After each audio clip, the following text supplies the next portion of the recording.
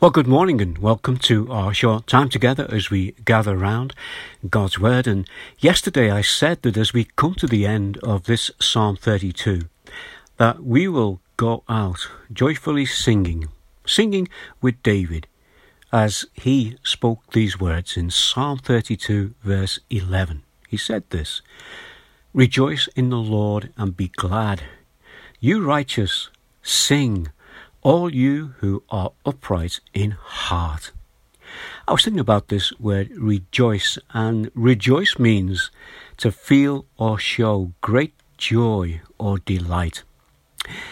I'm sure you've had those occasions when you have received some unexpected good news, or maybe you've been given a gift that you've longed for and thought you would never be able to have.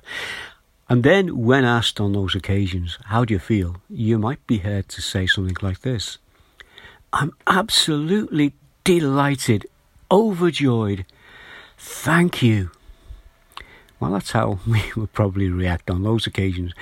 David is no different. But before we take a little closer look at this verse for this morning, let's go back a little bit. Look at another one of David's Psalms. Again, when he was feeling joyful. This was in early days. It's Psalm 5 verse 11. "But let all who take refuge in you be glad. Let them ever sing for joy. Spread your protection over them, that those who love your name may rejoice in you." Sadly, as we said yesterday, like us, David was not perfect.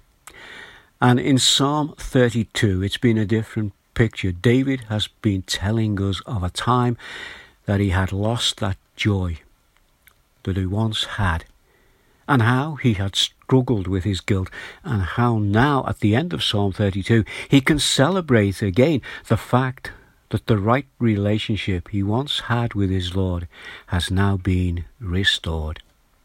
If you have a Bible, turn to Psalm 32 and just have a read through it in relation to what we've been looking at. It'll only take you about 2 minutes to do that. But to continue here this morning, if you have accepted Jesus as your Saviour, then you no longer stand under the wrath of a just, a holy, a loving and a forgiving God.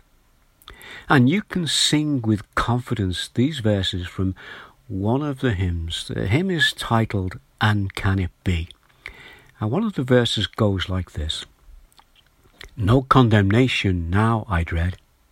Jesus and all in him is mine. Alive in him my living head, and clothed in righteousness divine. Bold I approach the eternal throne, and claim the crown through Christ my own. Bold I approach the eternal throne, and claim the crown through Christ my own." We, like David and everybody else, and even Paul the Apostle, we sometimes struggle to always get it right. I know I've shared this verse with you before on one of our other devotions, but listen to what Paul said in Romans chapter 7, verse 19 through to 20. "For I do not do the good I want to do, but the evil I do not want to do, this I keep on doing. Now, if I do what I do not want to do, it is no longer I who do it, but it is sin living in me that does it." Paul is talking about the struggle, sometimes a daily struggle, that we as Christians have as we try to live a sin-free life in what is a sinful world. Paul goes on to say in verse 25 of that chapter, "Thanks be to God who delivers me through Jesus Christ our Lord." So there's some encouragement for us as we go through difficult times. In 1 John chapter 1 verse 9, this is what John said: "If we confess our sins, he is faithful and just and will forgive us our sins and purify us from all unrighteousness." You know, this is what we are called to do. When Jesus taught his disciples the Lord's Prayer, in that prayer, he reminded us of this in these words that he asks us to pray daily. He asks us to say to God, and forgive us our sins, as we also have forgiven those who sin against us. Paul could also say this, and this is from Philippians chapter 4, verse 4. And he says, rejoice in the Lord always, and I will say it again, rejoice. You know, there's a little chorus that we often sing in church, and it's based on these words of Paul. The words are very simple, and you can sing it in a round. And this is how it goes. I won't sing it, but I will read the words to you. Rejoice in the Lord always, and again I say rejoice. Rejoice in the Lord always, and again I say rejoice. Rejoice, rejoice, and again I say rejoice. Rejoice, rejoice, and again I say rejoice. If you know that, you'll know the tune. And if there's two of you, you could sing it together and sing it in a round. And I know that you will enjoy doing that.